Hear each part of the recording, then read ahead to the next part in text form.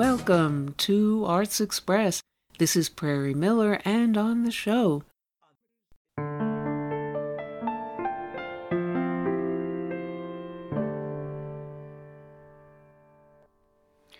here's a poem called Eating Together, which surprised me in its making because I started out by paying attention to what was there in front of me, the physical world, but the poem insisted on making its own turn toward somebody who isn't there, the absent one. Eating together. In the steamer is the trout, seasoned with slivers of ginger, 2 sprigs of green onion, and sesame oil. We shall eat it with rice for lunch, brothers, sister, my mother who will taste the sweetest meat of the head, holding it between her fingers deftly, the way my father did weeks ago. Then he lay down to sleep like a snow-covered road, winding through pines older than him, without any travelers, and lonely for no one.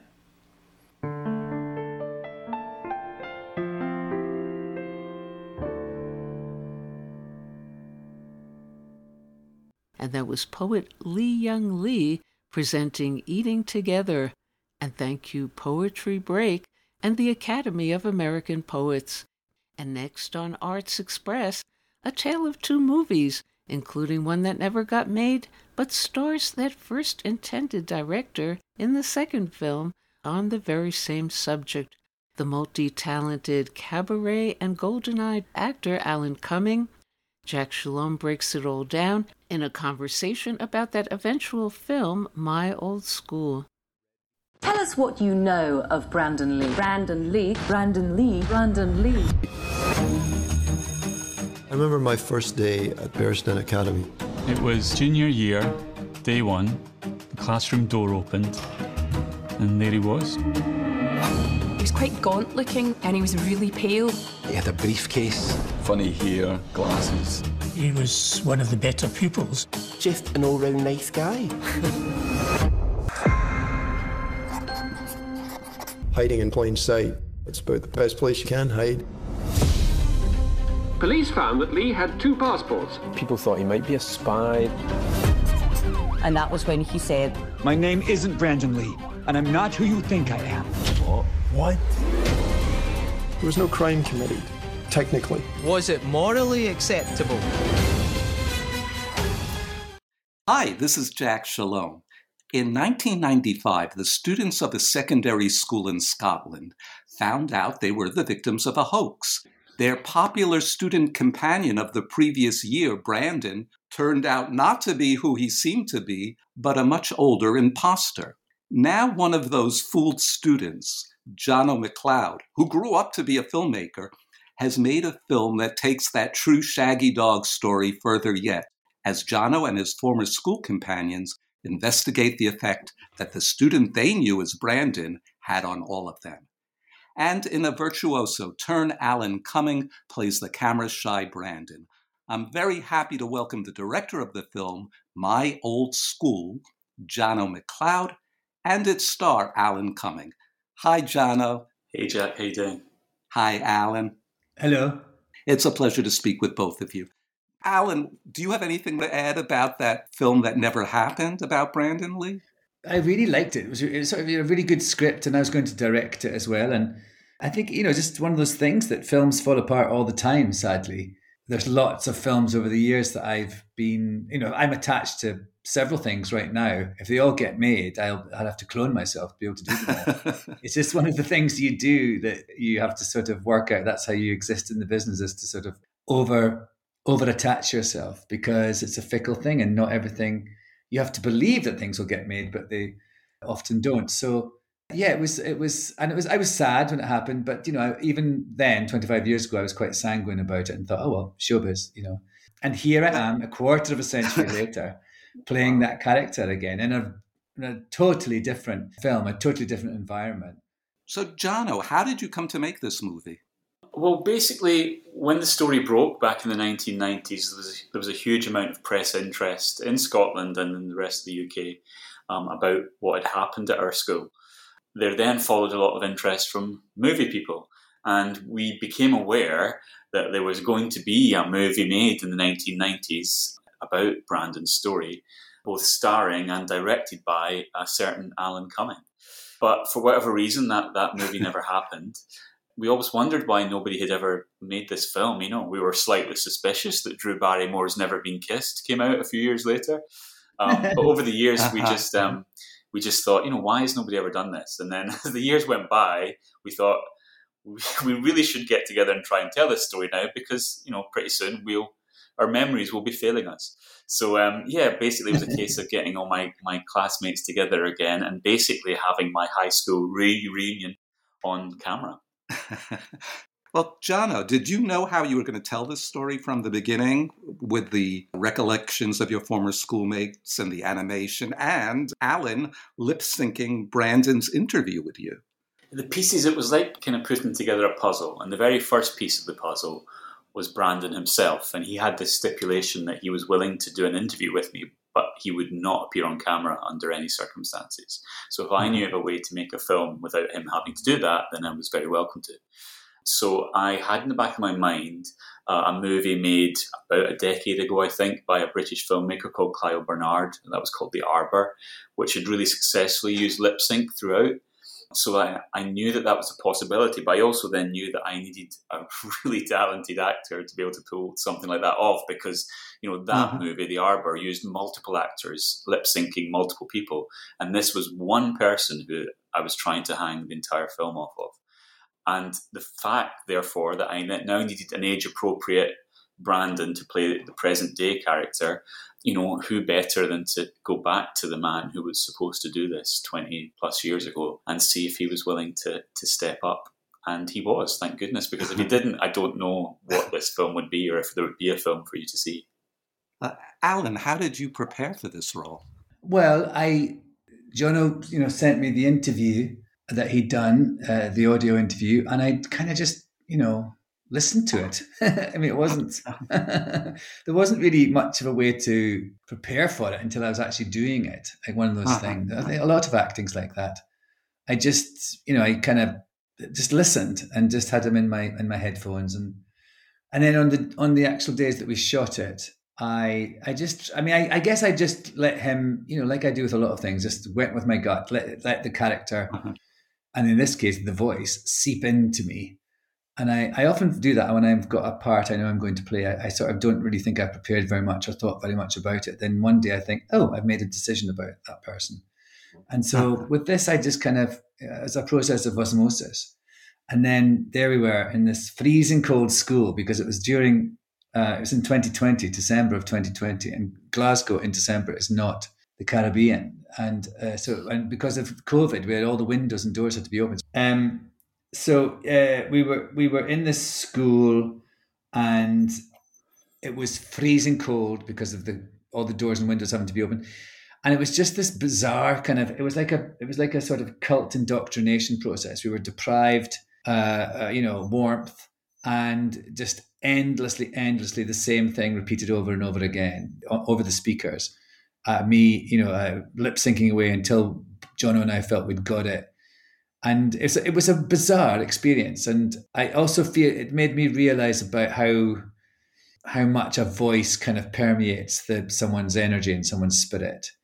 It was a fascinating acting exercise.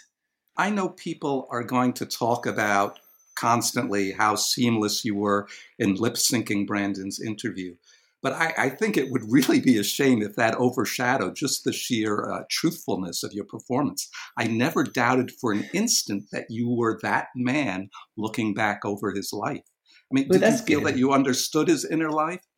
I mean, in as much as you can when you're playing someone who is a sort of a shapeshifter. But I certainly feel I understood how he wanted to be presented all the time. I feel you can sort of see that he's always very self-aware and self-conscious about how he is coming over.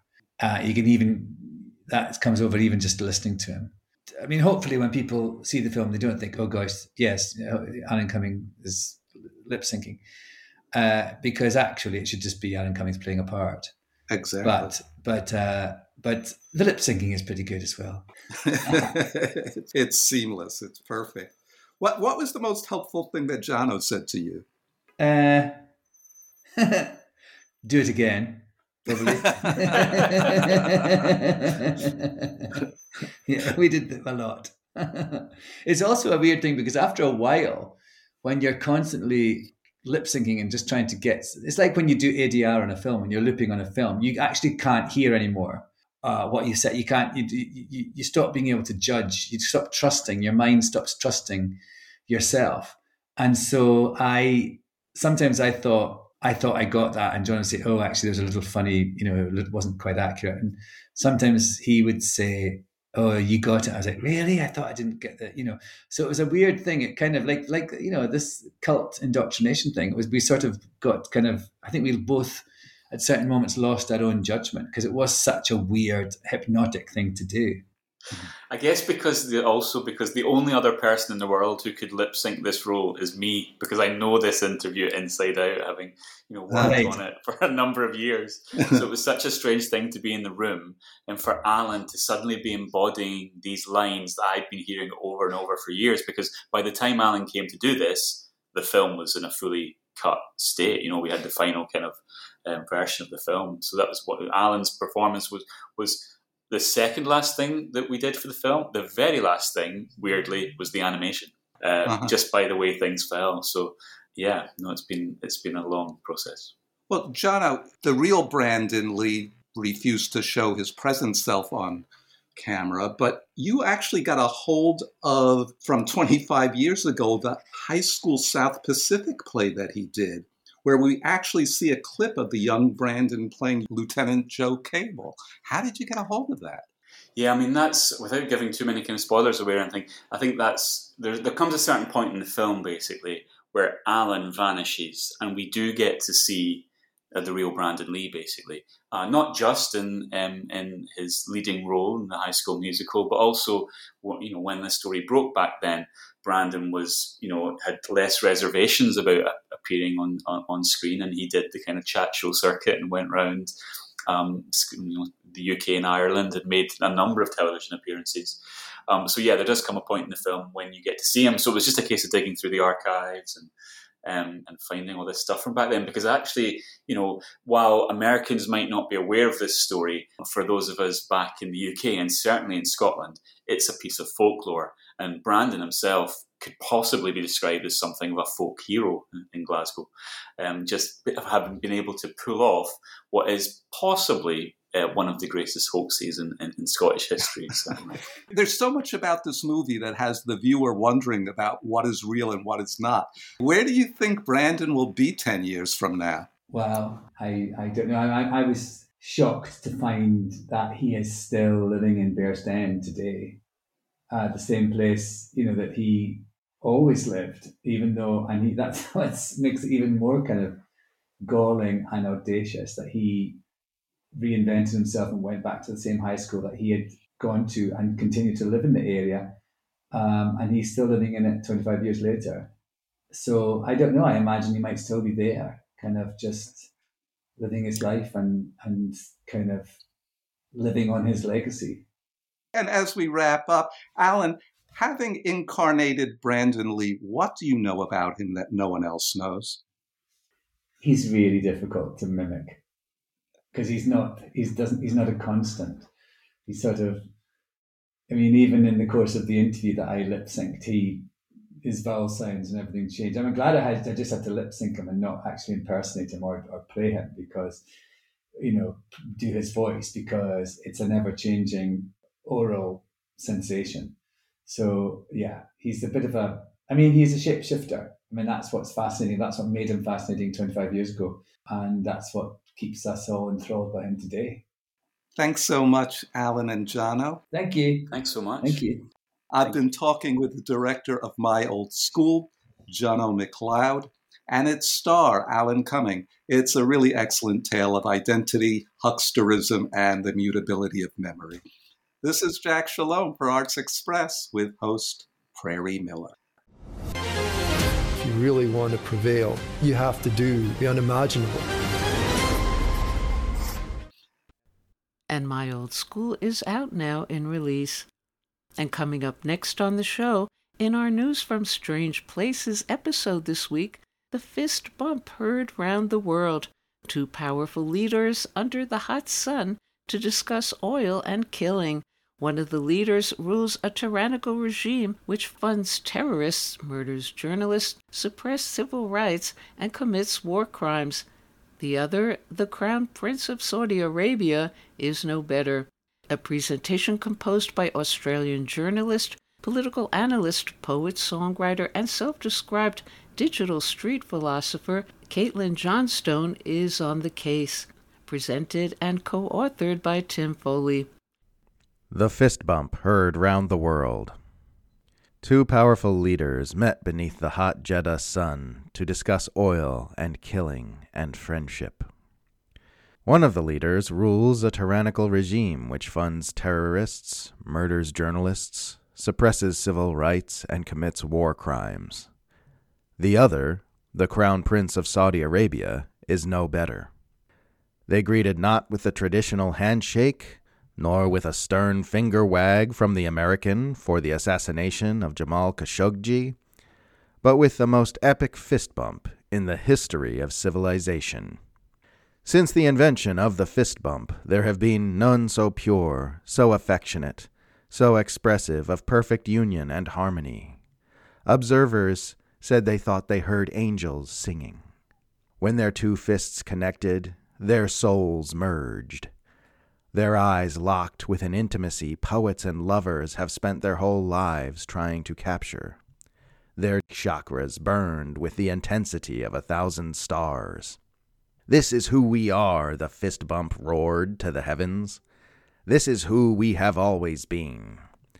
Our sacred bond presides over an empire that is fueled by oil and blood, and we rule as one in holy communion with the great kings of old. Nothing shall ever come between us, not bone saw, nor mass beheading, nor strained lip service to human rights values on the presidential campaign trail. Time froze as the two joined fists in genocidal matrimony, flashing coy grins at each other upon a mountain of Yemeni corpses and the tortured bones of Syria. Their faces turned to skulls. Doves with red-stained feathers filled the air. And the Marxists of the world say, if only we could one day capture that kind of class solidarity. And the wives of the world say, if only he would one day look at me like that.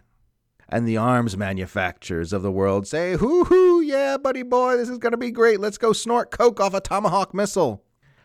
And the hidden saints say, something's got to give here. And the world rotates on the axis of those two joined fists into ecocide and atrocity and Google Hollywood McDystopia. And the imperial juggernaut marches on, and the earth spins off into the blackness. And we all hold hands and look to Providence as we plunge into an increasingly strange unknown. And you can see more of Johnstone's work, daily writings about the end of illusions, at CaitlinJohnstone.com. And now on Arts Express, it seems that Russian pranksters are at it again. Vovan and Lexis, alias Vladimir Kuznetsov, and Alexei Studayarov, alias, President Zelensky, phoning up apparently Ukraine war hawk, horror and supernatural author Stephen King, as King is seemingly lured in a supernatural realm not of his own creation this time, singing the praises of Ukraine Nazi genocide and Hitler collaborator Stephen Bandera, who, King insists at one point, was simply a good guy, doing a bad thing or two, like for instance Thomas Jefferson, who enslaved 6,000 kidnapped African human beings on his property, and while also agreeing to use his talent for horror to write for the fake Zelensky a fake report accusing Russian soldiers of raping the Azov neo-Nazi battalion down in that Mirapol basement where they were hiding. Let's give a listen, banned on YouTube, but brought to you here on the show. Ravana Lecter. Stephen King here. Do you hear me? Yes. Hello. I hear you very well. Hi. How are you there, Mr. King? How is Molly? How is Molly? How are the Red Sox? Huh? Are they winning now? Or yes, winning. They're winning. And Molly is fine. And it's a pleasure and an honor to speak to you. Yeah. Very nice to know that. Thank you very much. I would love to come to the Ukraine. I'm wearing my Ukraine hat. You can see that. Mm-hmm. And we have the Ukrainian flag that flies outside. What do you think about Russia now? How to defeat them? Where their weakness? How do you think? In their affair, I see the Pennywise behind you. So maybe he can defeat them too. Pennywise will be over there and he will do whatever he can to help with beating the Russians. You bet. And I just think that most everybody understands that we have to make some sacrifices here. The oil prices are up. Thank you. Thank you, Mr. King. I'm also grateful to you that you have banned the publication of your books in Russia. You were the most published author in Russia, and it will definitely help us win. I generally think that Russian should be abolished as a nation. Yes, and not only that, but the movies are out. The movies cannot be shown in Russia. Pennywise may be in their sewers, but he won't be on their television and movie screens anymore. I agree, and I advocate cancel culture. I mean, cancel Russian culture. Yeah. All those Russian writers are nothing compared to you. I think that's true, and I think that there's a huge amount of propaganda. Mm-hmm. Where are you now? Where are you? I'm in Maine. In Maine, and it's beautiful here. What's it like there now? What's the weather like? I know what the war is like. It's terrible, but what's the weather like? Is it spring? Now it's spring, but it's not political spring now, unfortunately. So you know that, and I'm angry. I'm angry on Russian people especially. So that's why I think that some Russian writers, some Russian people from Russian culture should be banned, and people who are supporting right position should be expanded, and they should be spread it around the world, and people should they have to listen them, but not Russian writers now. I think that's true. I think that Russian writers need to shut up. Mm-hmm. But I also recently have seen an advertisement for the Russian TNT channel where was you called for watching Russian TV series in which they show that I'm a fool and a drugged user. That's the name of that serial is To the Lake. And it was you there. What is it? Is it hoax or joke? What is it? I think that it must be what they call fake news. But you did not film in that advertisement, right? So you did not say that Russian serial To the Lake is good. I don't think that I did, no. It's interesting. So you know that we have no Nazis, we have nationalists, Ukrainian nationalists, people who are really love Ukraine. Yeah, it's not Nazis. It's Azov. Of course they love some people like Bandera. It's our national hero. So what do you think about Bandera? He was in the Second World War, and he fought against Soviet Union But yeah, he had some crimes, but it's not so big crimes. It's of course accidentally were crimes against Jews, but it's really important to keep him opposed to Putin and his propaganda. Well, yes, I mean there are always, you can always find things about people to pull them down. There's Washington and Jefferson were slave owners. That doesn't mean that they didn't do many good things for the United States of America. There are always people who have flaws. We're human. There are things that we do that are bad choices, and then there are things that we do that are great choices. So, on the whole, I think Bandera is a great man, and you're a great man, and viva Ukraine. Thank you very much. Yeah, I really appreciate that. And I'm very grateful to the United States for its help. And I have a great respect for President Biden. He's definitely better than Trump. I know you were banned in Twitter by Trump. Yeah, me too.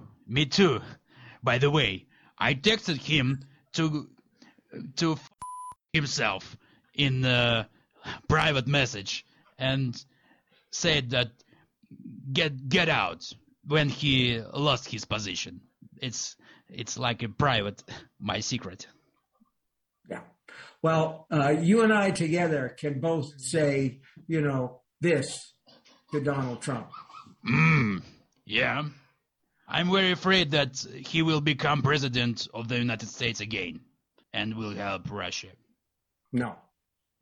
No, people have had enough of Donald Trump in this country. So in this country, I think that people have had a bellyful of Donald Trump. I mean, as a leader, he was lazy and he was incompetent. There are politicians in this country like Donald Trump who become performance artists. You were a performance artist, but you're doing the job. And I appreciate that. Thank you. You do your job. I really love your books and grow up on them. But probably many people tell you that. You probably know that I'm an actor also myself. And my dream is to star in a movie based on your book, It. Like Pennywise is my favorite hero. Well, he's not really a hero. He's kind of a bad guy. But we'll find a place for you in a movie, I promise. That's my promise to you. I see myself in the role of Pennywise, the dancing clown, because as a child, I was teased at school. It. Well, all right. If you see him as your spirit animal, so to speak, that's fine. Okay, that's great. That's great. When the war is finished, you come. You sit down, you have a meal with me and producer people, and we'll put you in a part like Pennywise. How does that sound? Yeah, maybe you will come. Some writers were also good soldiers, like Hemingway in past. Maybe you can help us. Yes, with my heart and my soul and Twitter and whatever else I can do. Kick ass and take names, you bet. By the way, I wanted to ask you for advice. It's my confident advice, my question. The fact is that we are in a war with Russia, but not only with weapon, but also in information war. And all means are good on it. All means. Now the war can be won not with the help of weapons, but with help of visualization and images. The media. It is very important for us to turn the whole world and Russian citizens to our side. If we don't win the media war, we will lose everything. And unfortunately, there is always murder and brutality in war from both sides, from both sides. But the winner is the one who knows how to submit the material correctly. That's why I'm turning to you. We need some scenarios like what happened in the Ukrainian city of Bucha. Now you know what is happening in Mariupol. Our soldiers of Azov Battalion, our national battalion Azov, are hiding in the basements of the factory. And the Russians surrounded them. They circled them. We need to involve the world community so that Putin retreats. And we urgently need to screen the terrible actions of the Russian army. We have to screen that. You understand? If we show how, for example, the Russians treat them cruelly, they will be scared.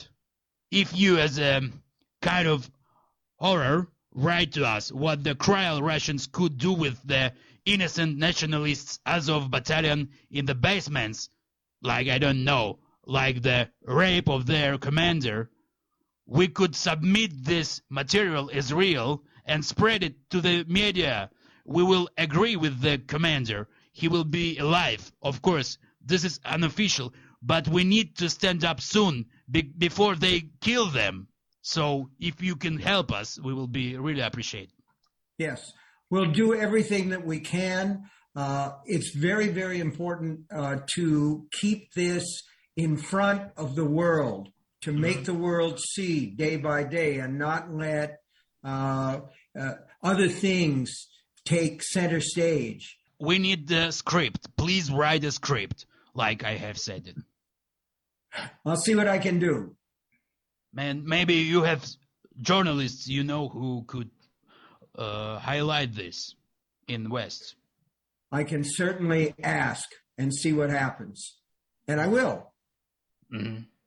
We have also launched the Stand Up for Ukraine program, where world celebrities raise money to help our country. And I know you have a program called the Dollar Baby or Dollar Deal, under which you sell the right to film your works. You could double the amount of this fee and send this this sum to help our country. I think it would be very useful. What do you think? I think that that's a good idea. I'll have to talk it over and see what we can do. Let me talk to some people and see what I can do. Mm-hmm. But it's really valuable dollars because it's from your scenario. All right. Understood. By the way, I'm writing my autobiography. You know, the tentative title is it's funny because I'm a comic actor in past. Like, I'm a golem. Because I was created like by our businessman with Jewish roots, Kolomoisky. I'm also Jewish. Such Jewish magic. And he invested a lot of money and power in me and helped me become president. It's like a joke, like a comic, but it's with some, I don't know, with irony. So is it a good name? So like you, like an author? Well, I'd have to read the book to know what name it is. Did you say that you were thinking of calling it the Golem? Mm-hmm. That's good. What's wrong with that title? Send me the book. I'd love to read it. But I will send. I don't read Ukrainian, but I have a lady who works with me who's Ukrainian, Yulia, and she has her son and daughter who are in Ukraine now, and her grandson is in Ukraine.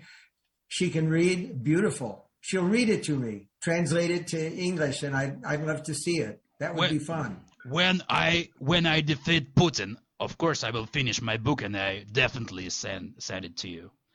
Okay. And it's good. I would like to bury some my nationalists in the pet cemetery, of course, like in your book. It's a pity. It's a pity it can be done, of course. That sounds good, but of course, things that are buried in the pet cemetery come back, so you wouldn't want that. You could kick their asses right out of your country. Mm-hmm. Thank you very much. And Slava Ukraini. Ukraine forever. Viva Ukraine. Viva Ukraine, and say Viva Vavan and Lexus. You know, it's our heroes. Viva Vavan and Lexus. Viva Lavan and Alexis. Vavan and Lexus. And we'll go out now on Arts Express in a conversation with filmmaker and actress Nana Mensah about her latest film, the satirical feature Queen of Glory, touching on her own Brooklyn roots as a child of Ghanaian immigrants, seemingly facing her own middle class and cultural issues, along with how those confrontations play out in a difficult communication with an actual genuine inner-city working-class actor, rare in movies playing themselves, former incarcerated Bronx Latin King gang member Miko Gattuso, who plays a worker in the store that she's inherited to her dismay from her late mother. First, some scenes from Queen of Glory, then Nana Mensah, who's also starred in The Chair with Sandra Oh and on Orange is the New Black, phoning in from London with a couple of transmission issues, and where she's currently filming the upcoming Netflix show, The Diplomat. The wake is tomorrow. Your mother was loved by many people. I know you love my mother. I said a lot of people. Yes, she has a will. Sarah, you are the owner of the house and the bookstore. There must be some sort of mistake. Your mother had employees. So I have to fire somebody? Can I help you? I'm looking for Pitt. I am Pitt. You work here? How do you know my mom again? After I got parole, my grandmother knew your mom's. She hooked it up.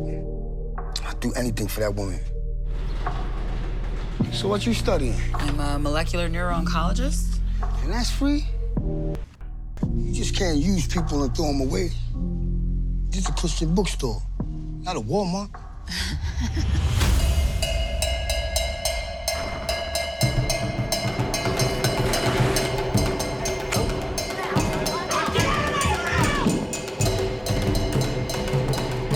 I'm very good at being my mom. You don't have to be your mother. You get to define you, mama.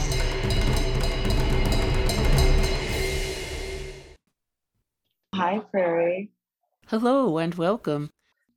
Thank you so much. I'm very happy to be here. What are you up to there in London right now?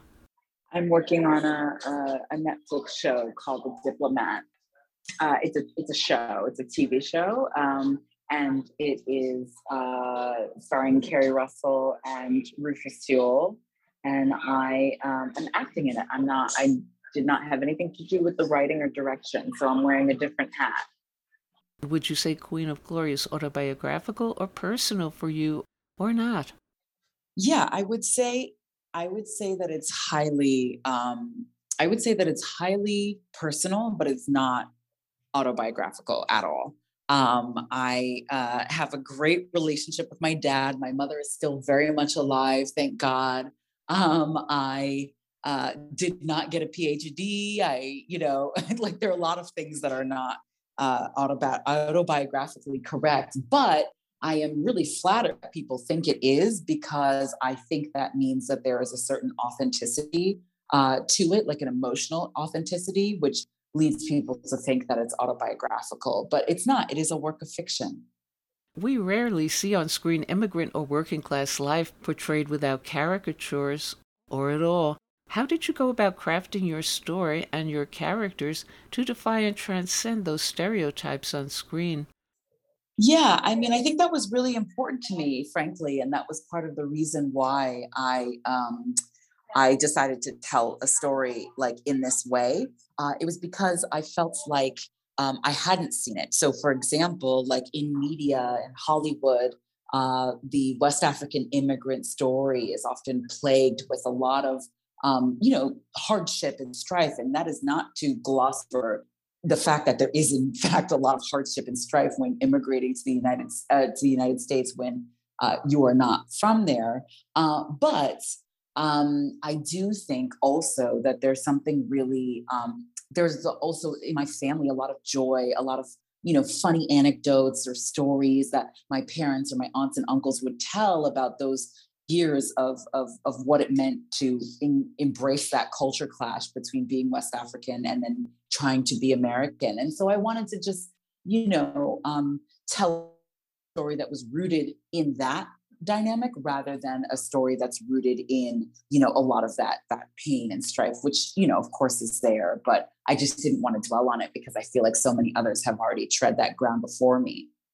And even more rare is your very human portrait of formerly incarcerated Latin King gang member turned playwright, stage director, and actor, Miko Gattuso. What can you say about reaching out to him and getting him involved in your film? And how did you go about conceiving and fleshing out his inner city working class character, Pitt? I was just, he's magnetic, he has lived quite a life. And like you said, from, formerly incarcerated gang member to, actor and creative. And so I just knew that I had to write a part for him. I mean, there were no auditions for the role of Pitt. It was 100% always Miko's role.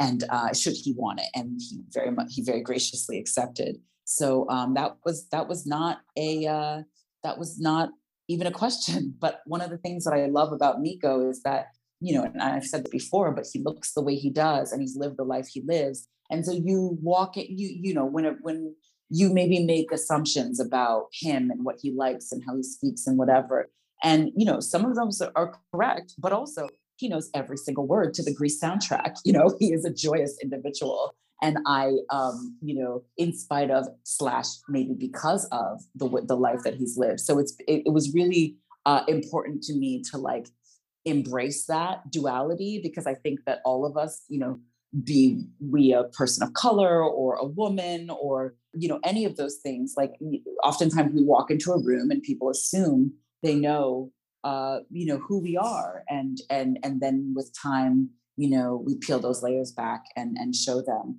the dynamism of our humanity. And I think that was what I was getting at with Miko's character. And what about sensitively portraying not only surmounting the cross-cultural and racial barriers between your two characters, but across class lines, with your middle-class character struggling to connect and communicate with his ghetto character? Yeah, I thought that, thank you for noticing that. That's such a great question. I think that, luckily it was not Miko's first time on a film set. So he has had experience dealing with people from all walks of life. And I think that was a presumption that I went into our interaction having, and he quickly debunked. He understands what it's like to be on a film set. He knows how to act on a film set. He is a professional actor. And so again, I realized that I was kind of maybe giving a set of rules to my other actors and then giving a separate set of rules to Miko because of the way he looked. And that was incorrect. And I checked myself really quickly of being guilty of the thing that I had, accused others of, so that was really interesting. And this is not your first film about your character caught up in the strange world of academia. What interested you about being part of The Chair? Oh, that was wonderful. I loved that experience, except for the fact that we started filming in January of 2021, and none of us the vaccines weren't available yet. So we were one of the first sets to go back after the first wave of COVID.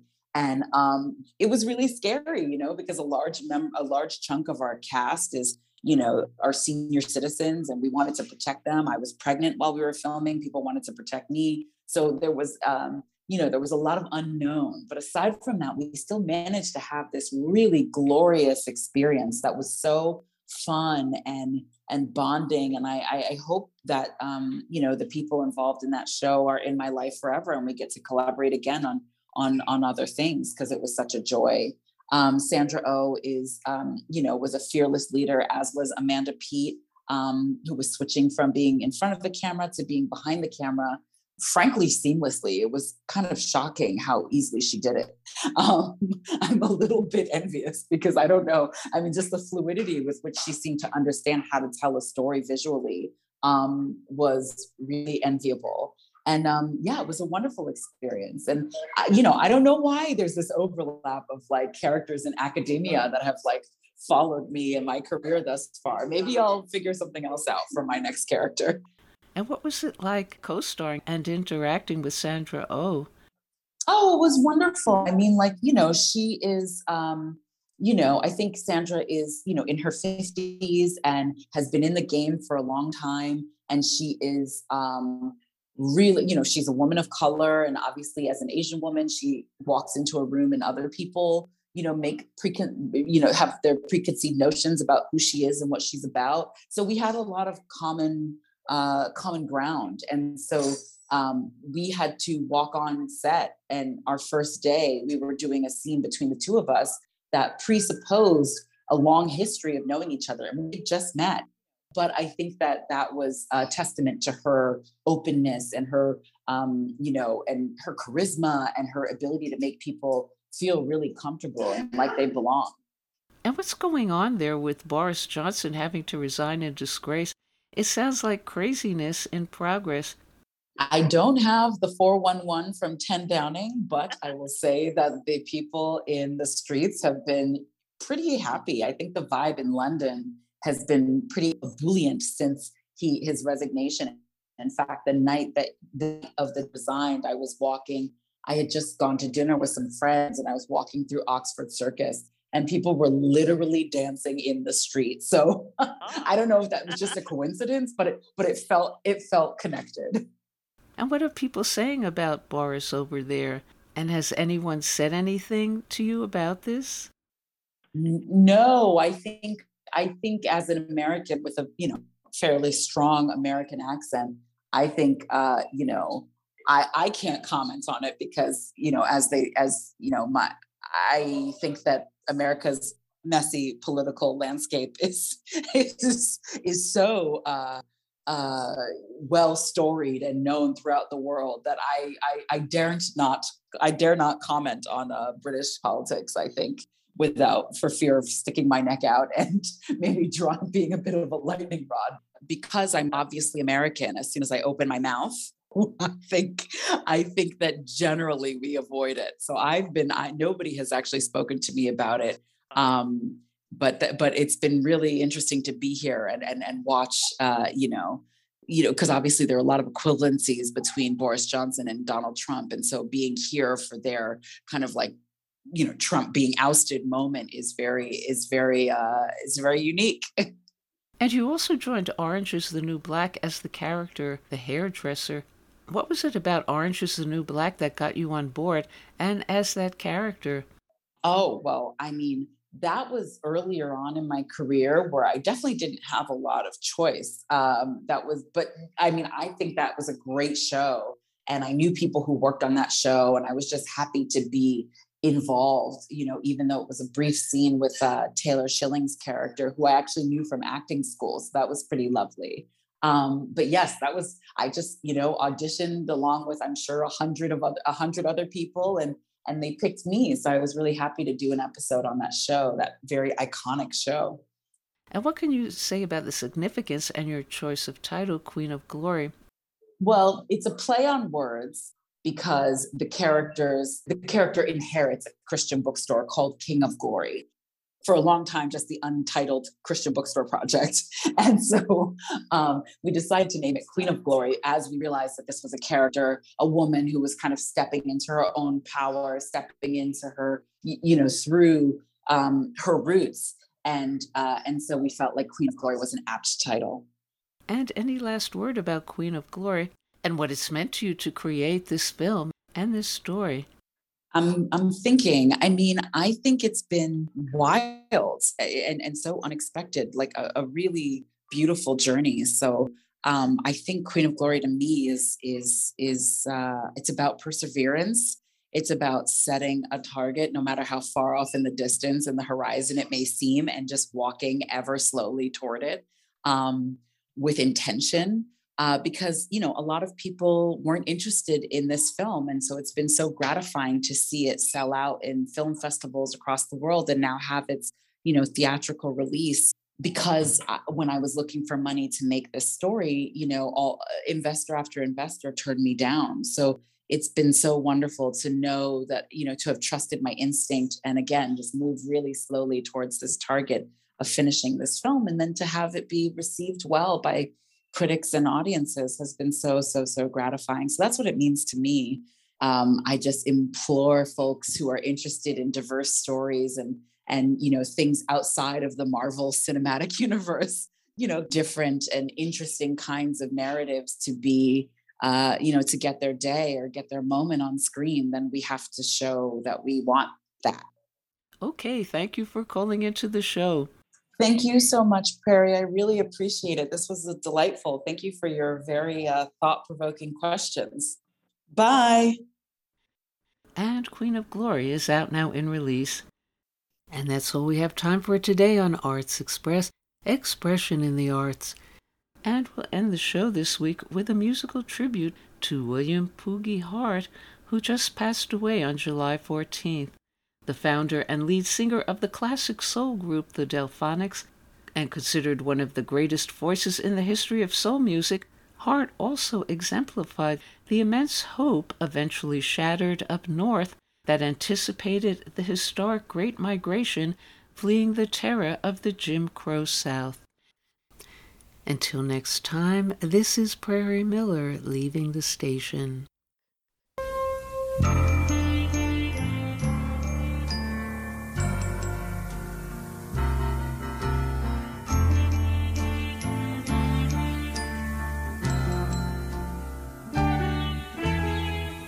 I gave my heart and soul to you.